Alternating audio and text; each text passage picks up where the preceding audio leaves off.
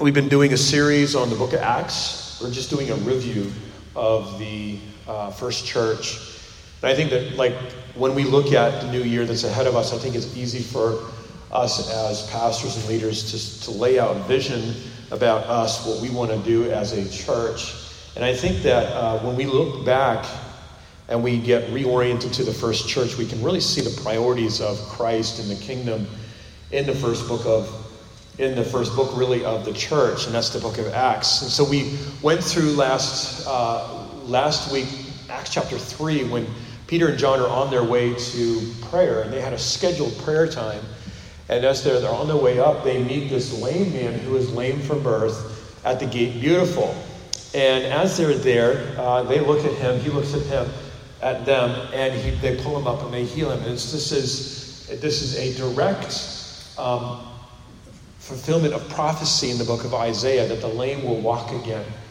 And the end of the chapter ends in this incredible revival that's happening in the temple. But Acts chapter 4, and if you're reading along with us, Acts chapter 4, you're going to notice that in Acts chapter 4, they get in trouble. The authorities they realize that they're starting to lose control.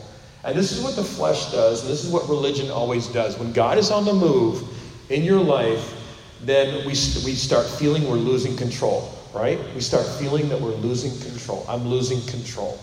I can't control this. Control is not just people that struggle with anger and other mental issues. Control is something that's part of the human psyche that all of us deal with. We want to control because we sense that security and control. And so they're losing control. They arrest the apostles. They arrest the apostles. I mean, the whole thing is just so comical to look at. They arrest the apostles. They pull them in with the lame guy. The lame guy's in trouble too. They pull him into court, and they're like, "What's going on here? By what name are you doing? They ask two questions: by what power, and by what name are you doing these miracles in? By what authority?" And they say, "Well, by the name of Jesus Christ, whom, by the way, you crucified." By whom you crucified. I just look at God has healed Peter from a lot of guilt. Because Peter's the one who denied Christ, right? And so couldn't Peter be one of those guys that is guilty of crucifying Christ? But he's actually pointing at them. You crucified him. Whom you crucified, and you rejected him as a cornerstone. You guys, by that name, we are doing this healing. And so the authorities have no way to lay any charge against him because you can't lay charge against the miraculous grace of God in people's lives. You can't accuse that. You know, when you're walking in grace, and it says in Acts chapter 4, later on in verse 33, that they're released from the authorities, and they go out, and it says in verse 33, and great grace was upon them all. Great grace was upon them all. I think it's one of my favorite verses in the book of Acts. Great grace. It's like mega grace is upon. I mean, if we were to rethink our church name, maybe we could just call it Mega Grace. I don't know. I mean, it's a Mega Grace Church. I mean, it's like Megatron or something like that. But like mega grace was upon them. Have you ever sensed the incredible amount of grace on your life? Now, grace is the unmerited favor of God. It means that there's favor on your life that you could never, ever, ever achieve. It means that you're experiencing something that you could never qualify for, right? You ever look at your life? You ever look at your wife or your husband? I hope you look at your husband. And I know my wife looks at her husband and says, "Thank the Lord for such a great man." Right, honey? I like her to say that every day. "Honey, can you tell me that again?"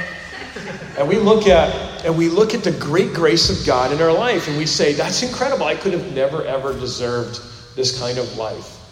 And when we think about the mega grace, the grace upon grace, in John chapter 1, it says that grace and truth came with Christ, right? It's about grace upon grace. And it gives Kenneth Wuest in his commentary gives this illustration that it's like wave upon wave. If you've been at the beach, you're sitting there and it's wave upon grace, and it's continually washing us like the sand of the beach. Grace upon grace. We've been graced out. And this is great grace on the church. And that's what I think really the primary message of the New Testament is not self-improvement. It's not psychological. it is nothing else. It's not humanitarian. It's not political. It is great. The message of the grace of the transforming power of the grace of God. Great graces upon them all. Later on, we read, in that environment of grace, there's no judging going on. There's no comparing. There's no guilt. There's no programs. There's not, we don't see the first church trying to engage volunteers. Come on, let's get. You see people in the environment of grace. It produces generosity. When we talked about generosity, we weren't talking about generosity from the perspective. When you hear that word in the church environment, a lot of times people are waiting for the big ask, the next big ask. I would say our church here is very generous with their time, their money, their with your availability to help. I mean, there's no way that we could do half of what we're doing without the generosity, because this is an environment of grace here. This is not an environment where people are judged, or it's like, hey, how'd your week go? You're on probation. Nobody is on Why? Because we've been qualified by the finished work of Jesus Christ. And what happens in that environment? Barnabas comes up. He's a businessman. He's from Cyprus. He's a Levite, and his name means the son of consolation, which means the son of Parakletos, which means it's the same word that is used for the Holy Spirit. This was a man that had a pastor's heart. Okay? Now, when I look at Christianity in the Woodlands, when I look at Christianity in Houston, you know what I see? We need pastors. We need people to come alongside of people and not looking to build this huge thing for themselves. We just need people, and I've talked to Michael about this, and a lot of you, we need people. In Matthew chapter 9, when it says that Jesus looked out and saw the sheep without a shepherd, you know what that was? He said, pray therefore that the Lord of the harvest would send forth laborers. You know what that call is? It's not a call necessarily for missionaries, although it is missional. It's a call for pastors, because he saw the shepherd. He saw the flock without a shepherd. We need people that have this attitude, like Barnabas. Okay, so we're going to look at Barnabas later on in the book of Acts, but I love this guy. He is the guy who, I don't want to get into it. This guy is one of my heroes in the book of Acts. And so he sells land and he brings it and Acts chapter 4 ends with Barnabas bringing the money that he had just sold all this land for to the church, to this brand new church. Acts chapter 5. And so you see this incredible move of God, great grace upon them all. You see the Lord moving. You see people being added to the church. And then Acts chapter 5 verse 1 ends with this, begins, the first verse, chapter 5 verse 1 begins with this word, but. And this is a chapter that is probably not a very popular chapter that I think people like to talk about in the book of Acts. It'd be very easy to skip over this chapter and say, oh, look at chapter 6, But I want to look at this for a couple minutes because I think it addresses a few things that are very important for us. When we look at Acts chapter 4, we ask ourselves, and then we look at Acts chapter 5, we ask ourselves a question: how did the church get from edification and generosity in chapter 4 to the hypocrisy that we see in Acts chapter 5? People, and the answer to that is that people, you and I, people struggle with how to build themselves up so their soul structure can be healthy. We struggle in how to build ourselves up. We really do. 1984, I was in a Bible college in Western Massachusetts, and my pastor preached a message on soul structures. And I have that booklet, and if you want to read it, I can give it to you. It's out of print, but I have the digital copy, and it's called Soul Structures. And it talks about 4 soul structures that most people can identify with one of those 4 structures. When we talk about a soul structure, we look at it like this, that a soul structure it's like a house. Have you ever seen a house being built? I live in a neighborhood, it's an oil and gas neighborhood, and you just see these waves of just building, and then everything's for sale, and then building, and it's just usually with the gas market. You can watch houses build, and there's no basements here in Texas, which I think is cool. There's a lot of problems you guys we're not dealing with basements. You just don't want to have a basement. You're not dealing with leaky basements. But you can see houses you can just see them go straight up. You can see a slab, and then it just goes right up. And the structure of our soul is so important. And I just want to talk to you guys about this morning for a few minutes, that your soul structure is where you live, okay? It's where you are. It's you live in the structure of your soul, and the condition of that structure is going to be the condition of your mind. It's going to be the condition of your emotions. It's going to be the condition of how we relate to our kids and how our kids relate to us. As a teenager, we need to have a proper soul structure, because how do we what is the soul structure built from? Well, our soul has a value system. A value system. It means that I value this as important. And by the way, if you ever wonder what you truly value in your life, look at how much time where you spend your time. Where am I spending my time? My wife and I are just kind of just assessing everything. And I was sharing with someone this morning before service, and we're looking at just kind of minimalizing and simplifying. Because I think that where we spend our time is really going to be where our treasure is. Okay? Where I'm spending my time. And our value system is going to either be natural. And I have a whole message here prepared, and I hope I get to it. But it's funny, because when you come to preach, you're studying all week, you're praying, you're preparing, you get like all these books, all these notes and everything. Ask the Johnsons, because I'm uploading my notes. And then I've really sometimes I never even get to it, because you get to the room and you can just discern where people are at in the room. And it's like, okay, people need something else. And it's like, that was a good message a day ago for people, but right now we are in the real time, on the fly. Warfare changes by the minute, and so we have to be adaptable. And so our value system can be eternal. It means that I'm building my soul on eternal decisions, meaning that there are some things that I don't see. There's things that I don't see. Maybe physically, that I don't have the affirmation of. Maybe I don't have people validating me in certain things, but there are things in my life that are eternally valuable, but I don't see them. And for me, number one, that's the Word of God. It's the Word. It's the Word of God. Like the Bible, for me, is the foundation of my faith. It's Romans chapter 10, verse 17. Is that without faith, like without the Word, there is no faith. And if there's no faith, and I can't generate faith in my emotions. I mean, I can whip it up, and get everybody excited, but then after that, it's like, where's my sustenance and where's my foundation? So our value system, when it's built on eternal things, like there's a heaven. I'm just preparing in my heart a series about heaven and hell. When's the last time we heard a message about hell? We believe in hell, right? I believe in hell. The Bible talks about it. Our glorious hope in heaven. Eternal value system. That there is a time where we will face Christ, and there will be rewards for us. For those things that you and I did by faith in our life, motivated by love. And then there's also a natural value system, which is like putting my time and my energy and all of my effort into something that's just going to die when I die.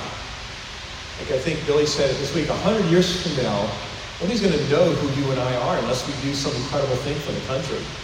Like, what is my value system? What is my value system? And that is for me to live as Christ and for my flesh to die as gain.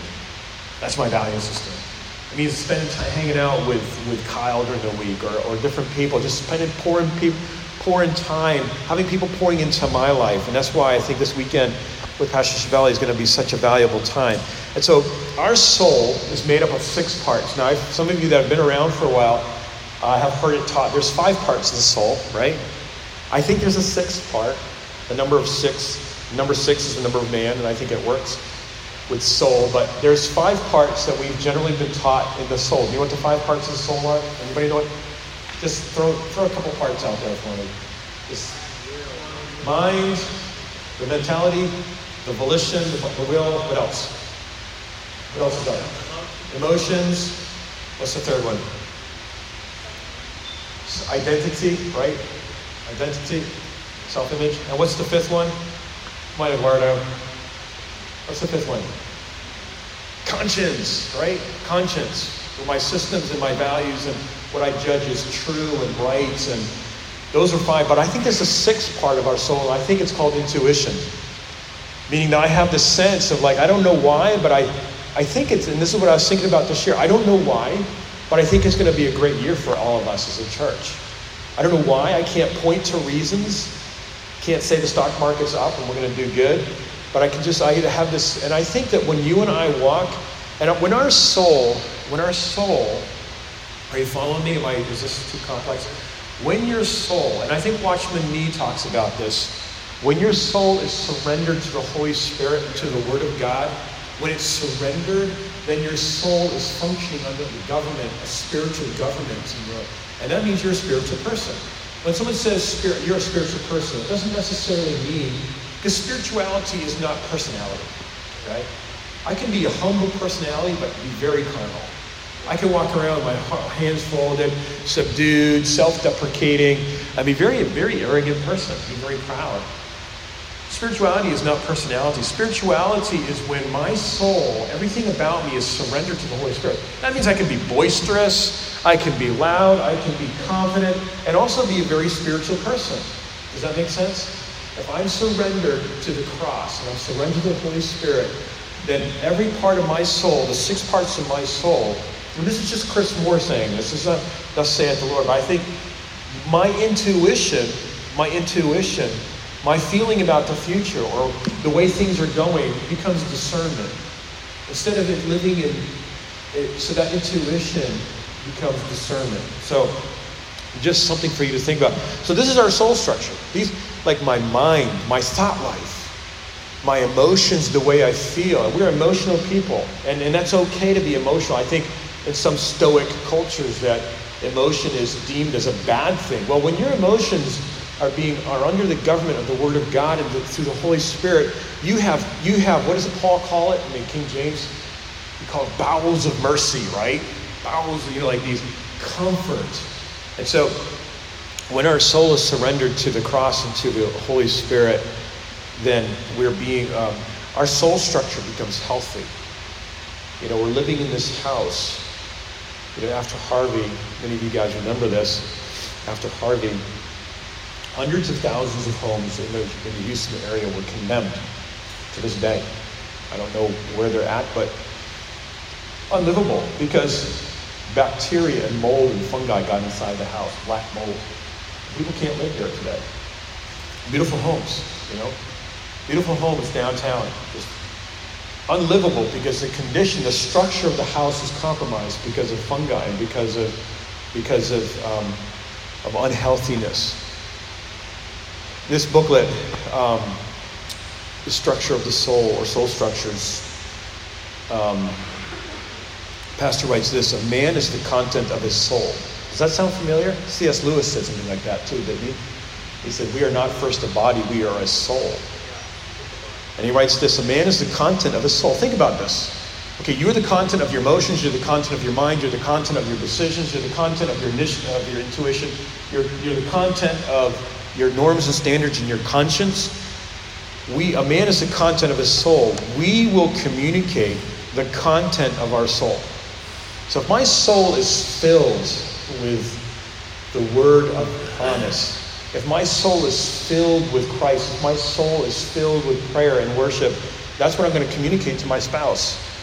If it's not, I'm going to, and we have to be careful, because when we get tired, when we get vulnerable, when we get hurt, when we get wounded, or when we, like Mike was saying, we get back from work we're physically tired, we have to really lean on the Holy Spirit, because we're going to communicate the content of our souls. And if my soul, he goes on to say, is not built up in the Lord, that communication is neither productive nor filled with the right content. And here's the point I want to make. It's not edifying. It's not edifying. So when we look at Acts chapter 4, let's go back to Acts 4. We see the environment of grace. We see mega grace on people. We see generosity happening that was not solicited. We see this happening. And then in Acts chapter 5, verse 1, it says, but... And it talks about two people, Ananias and Sapphira. And when we look at these people, we see the word but. And I think that if I think some of us can be fearful and look at Acts chapter 5 and say, I'm Ananias and I'm Sapphira. And so I would disagree with that. My personal opinion here is that Ananias and Sapphira probably did not even know the Lord. They didn't even know Christ. They were part of this, like Mike was saying, part of these tares that are being pulled in together into the work of God. People were surrounding this exciting new thing that was happening in Jerusalem. And this man, Ananias and Sapphira, his wife, they sell a piece of land. And they're looking at this generosity. They're looking at this move of God. They're looking at this incredible thing of like, wow. And they want to in some way counterfeit this. And Acts chapter 5 is not about not giving something to the church. Okay? Acts chapter 5, you see Ananias and Sapphira. They come, they give the impression that they sold a possession and they're laying it at the apostles' feet. They want to project an image to everybody else that they're also very sacrificial and very generous. And they're caught in the lie and they wind up dead. This is a very, very severe situation. I mean, move of God and then people are dying. And how do you reconcile that? And so Ananias and Sapphira, they do not get struck dead by God because they kept something back from the church. It's the wrong way to interpret Acts chapter 5. What had happened is that God is so zealous and so jealous over his church and the purity of the church that he is not allowing any kind of infection or any kind of fake, hypocritical portrayal of something that's not pure, like generosity. And God doesn't want that. God doesn't want that. And so they die. They wind up dead. And why does this happen? And how do they go from Acts chapter 4 to Acts chapter 5? I would like to say that it's because Ananias and Sapphira did not understand that, and got quiet here real quick. Ananias and Sapphira didn't understand their soul structure, and they didn't understand, because if we don't understand a proper soul structure, we're going to be leaning on people for our spirituality. We're going to be leaning on, there's a time in our life when we need people to build us up.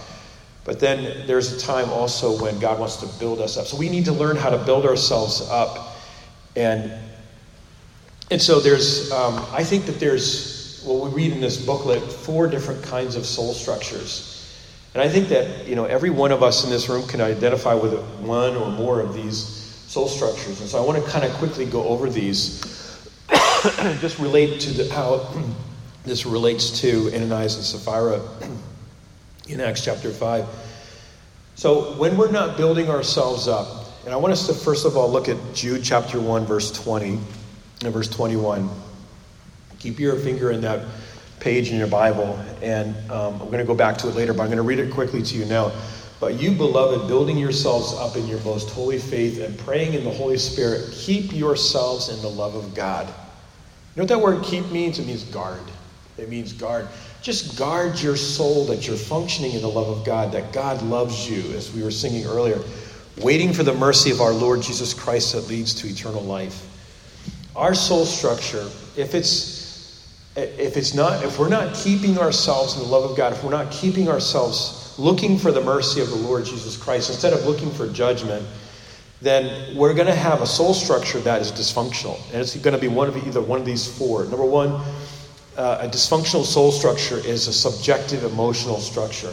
Sometimes I see people making decisions based on circumstances in their life. And it's just a situation comes and they respond to it emotionally. We all can do that. But this person will continually make a subjective or emotional decision in their life based on how they feel. Well, I don't feel this way, or I don't feel that way.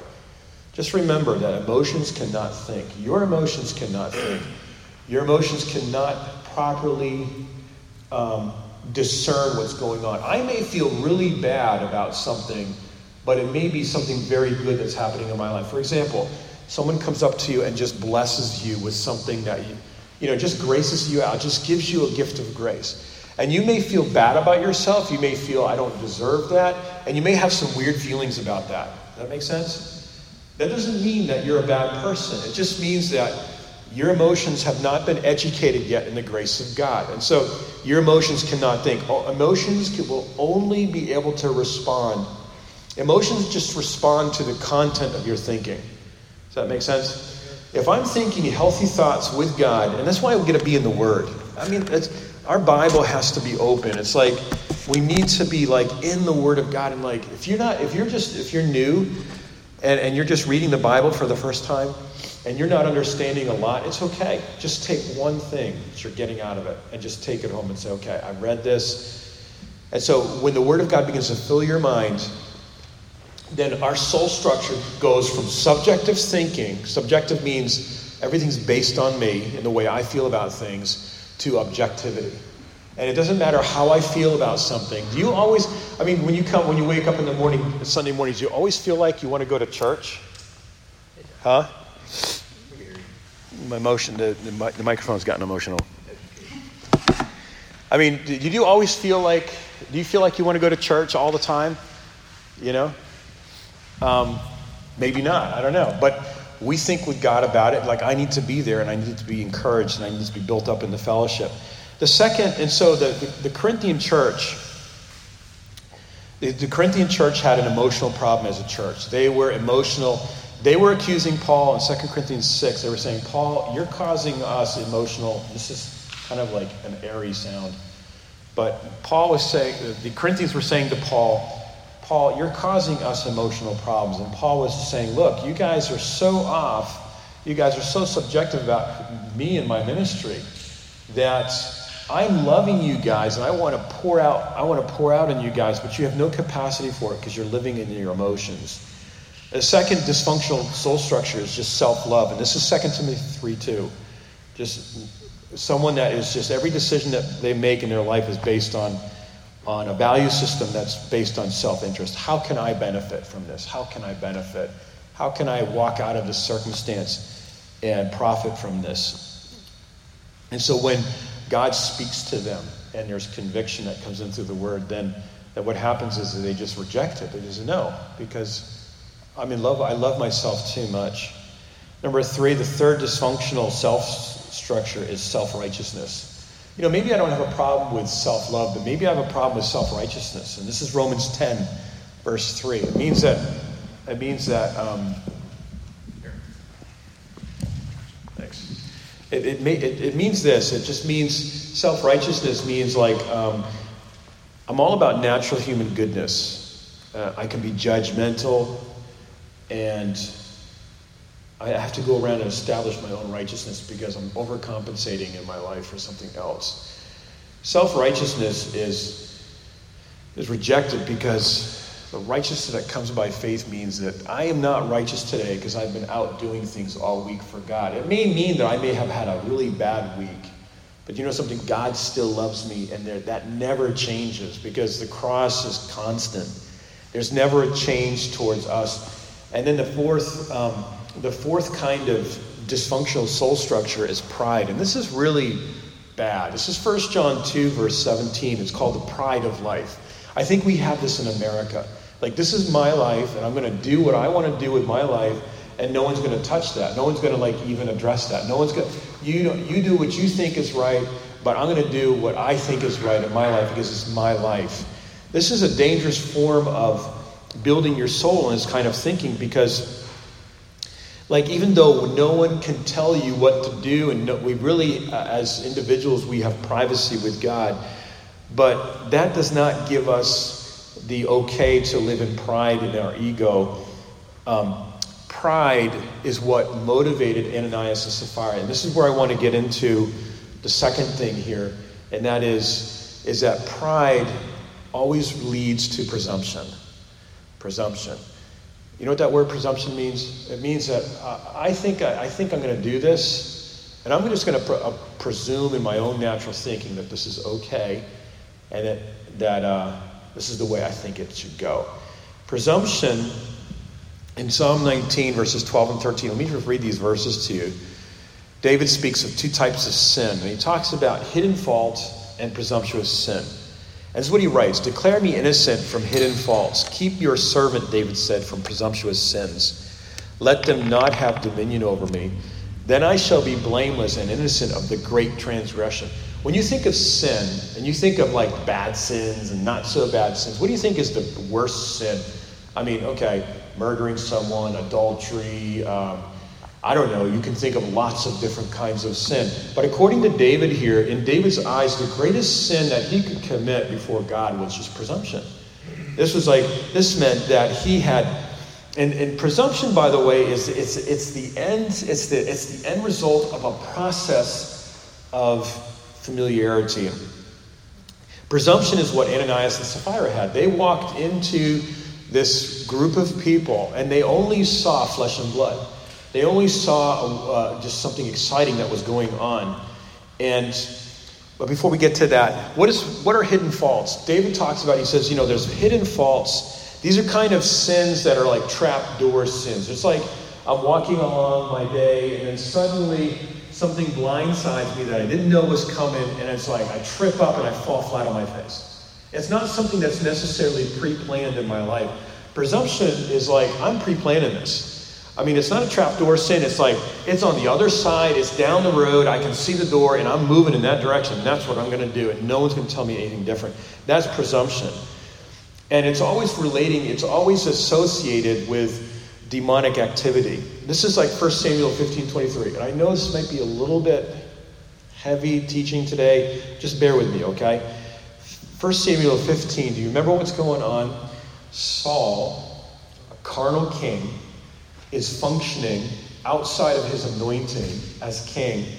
He is not understanding who Samuel, the man of God in his life, is, and he's making decisions as a king based on what he thinks is right. And that's presumption. It's like presumption. This is what I think is right, and no one's going to teach me otherwise. And so Saul here he is told to go and to wipe out the Amalekites.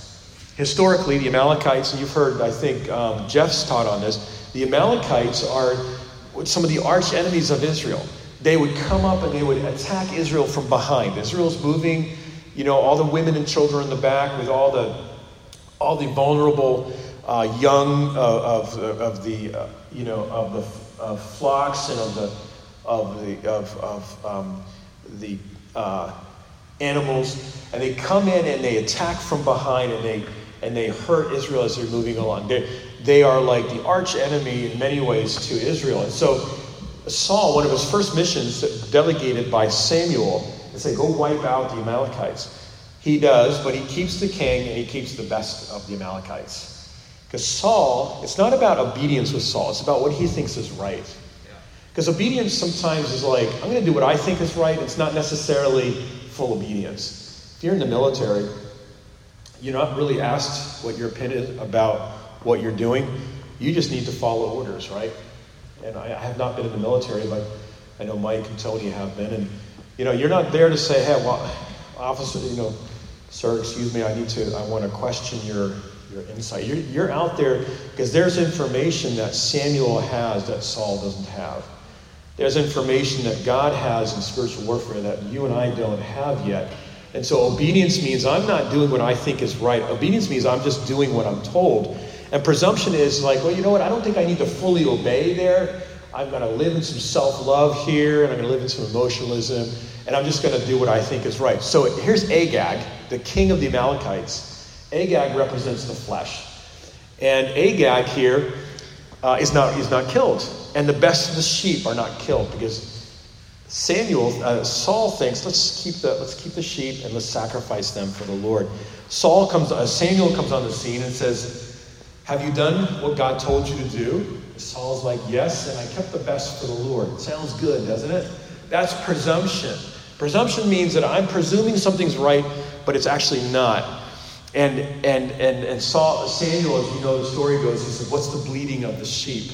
What's that bleating of the sheep? And then it says, in verse 33, I think it's verse 33 or verse 23, it says that 33, Agag the king walks in and he's thinking, surely the bitterness of death has passed. Oh, everything's good now. We're all good, right? Agag just kind of walks. And this is the main dude that is really moved, that's leading the Amalekites against the Israelites. This is an enemy of God. And so Saul gets deceived, and he makes this decision. I think I'm going to do this because I want to have a certain. Because Saul was all about appearance. This is what Ananias and Sapphira were about. Appearance. I want people to think good about me. And so Agag walks in. He's kind of waltzing in with his kingly clothes. And what does Samuel do? I love Samuel. I mean, this guy is just no nonsense. He grabs the sword, right? And he chops at Agag to pieces. It's just like, sorry about the youth in the room. But this is like a severe, radical form of obedience. And it's like, oh my gosh, it's just like, does that necessarily have to be that way? Yes, it has to be that way. Presumption is equivalent to surrendering to demonic activity, and presumption is the end of a long process of familiarity.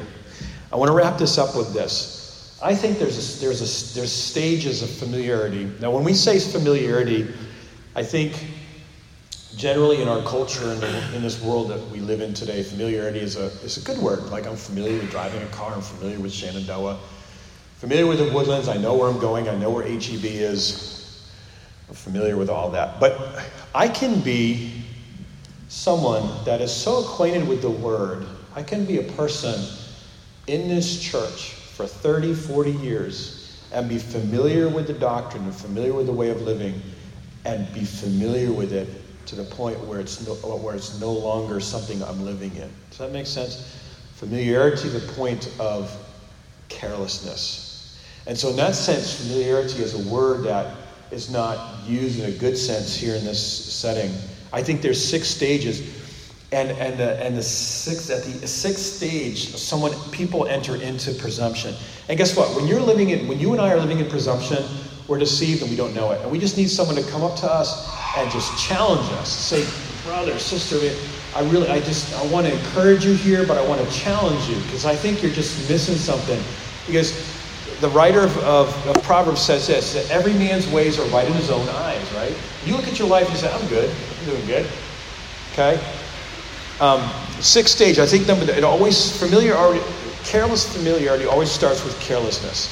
It's just unfamiliar. It's like you're on 45. I know the road is straight. Just go straight to Houston. You start doing something on your phone, and then before you know it, like you either miss your turn or you're going to hit another car. Carelessness is always the first stage of familiarity. It's sentimentality. It means that I'm just kind of like, sentimental, not really taking the situation at hand seriously. The 2nd stage is the breakdown of reverence, sacredness. And I was just thinking, this body is so sacred. People are so sacred. When I prepare, I know Jeff and the team is preparing for worship and doing slides and whatever you do here, setting up chairs or cleaning after. We do it because it's sacred. You are sacred people. The Canos is sacred people. When I look at people, I'm not looking at people as like flesh and blood. Because in Ephesians chapter 6, it says that we don't wrestle with flesh and blood. We're not dealing with people's personalities. We're not dealing with people's dysfunctions. Because when I become careless, then my view of my family, my wife, my husband, or my kids, or my job, there's a breakdown of sacredness. I love how Mike talked about his job. Like, for him, it's just a sacred, he's there, and it's just a sacred thing for him. Does that make sense? Like, there's something sacred about it, that God has given this to me. And when I become familiar, I lack reverence and that sacredness, and everything becomes just about personalities. And guess what? That attacks my value system. I'm no longer looking at things by faith, but I'm looking at things by sight. Everything becomes sight. Walked into a church yesterday, Faith Bible, and I was like, Lord, I don't want to walk into this church familiar. Does that make sense? These are sacred people. These are your people. They are bought with your blood. And it's like, my initial idea was just, okay, this is gonna happen. But I didn't want to have that lack of reverence. And when I talked to people, I wanted to think, okay, they're not in my church, but they are God's people, and I want to treat them in a sacred way. Okay, because I don't want to be familiar. The third stage is tolerance. It means that, okay, I'm sentimental, I'm careless, and then there's a breakdown of reverence, and I just realize everything's flesh and blood, and then suddenly I'm tolerating things in my life that shouldn't be. That before it was a conviction in my life that I didn't have it, but now it's Agag can hang out with us. Agag's okay. Why kill Agag? He's a nice guy. He's a king. He's our captor. He's our resident. And we begin to tolerate things, and the things that we tolerate in our life, we bring this into the fourth point. They influence us. They influence. Anything that I tolerate in my life is going to influence me. It's going to influence my decisions. It's going to influence the way I think. It's going to be something that I allow in my life to be present, and it's going to influence me and my family. Does that make sense? I said, what we tolerate, what we allow in our family, in our house. And I tell you, when we talk about one of the biggest things that in the Old Testament that Rebecca steals her father's gods. Remember that? The idols. Okay? That can happen so easily. Like, I can bring into my family idols that have been in my family for generations. And so, that influences me. And the fifth thing, I'm blinded. It blinds me to discernment. Things I allow in my life and I just tolerate.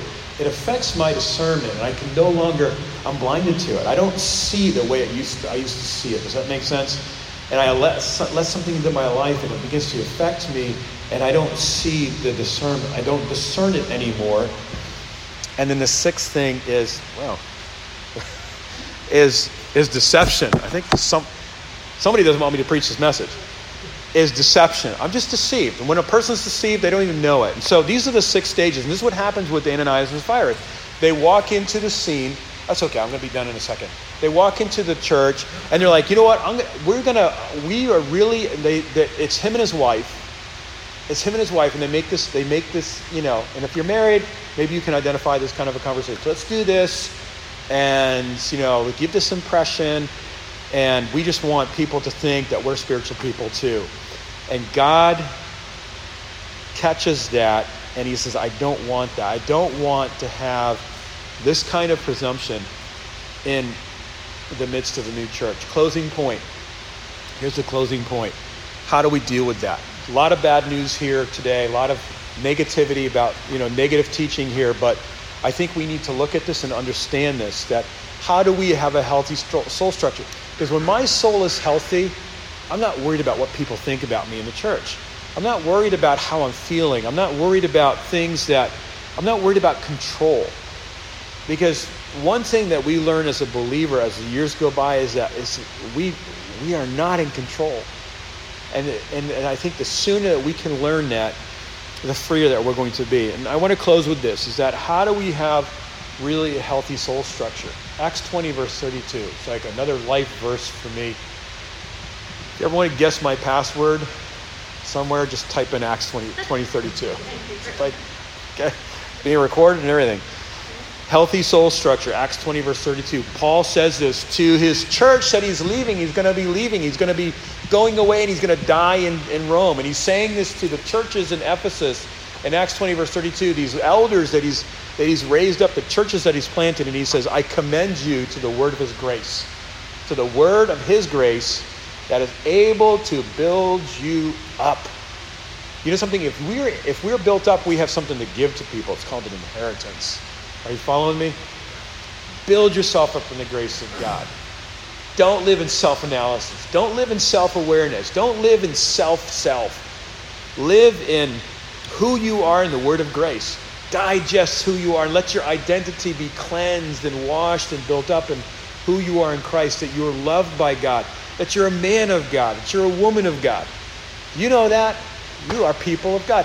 When we walk into a situation, when we walk into work, and everybody's just a pagan or whatever is going on, there's something in our life. It's a spirit that's not the spirit of the world in John 14. It's the spirit of God that's in us. And the demons and principalities and powers can discern that. Walk in your anointing. And this is something I didn't have time to talk about, but you know what the greatest way to deal with familiarity is walk in your anointing. And maybe you don't know what your anointing is. Maybe you don't know what it is yet. Maybe you don't know what your calling is. But you know what an anointing is, right? The presence of God.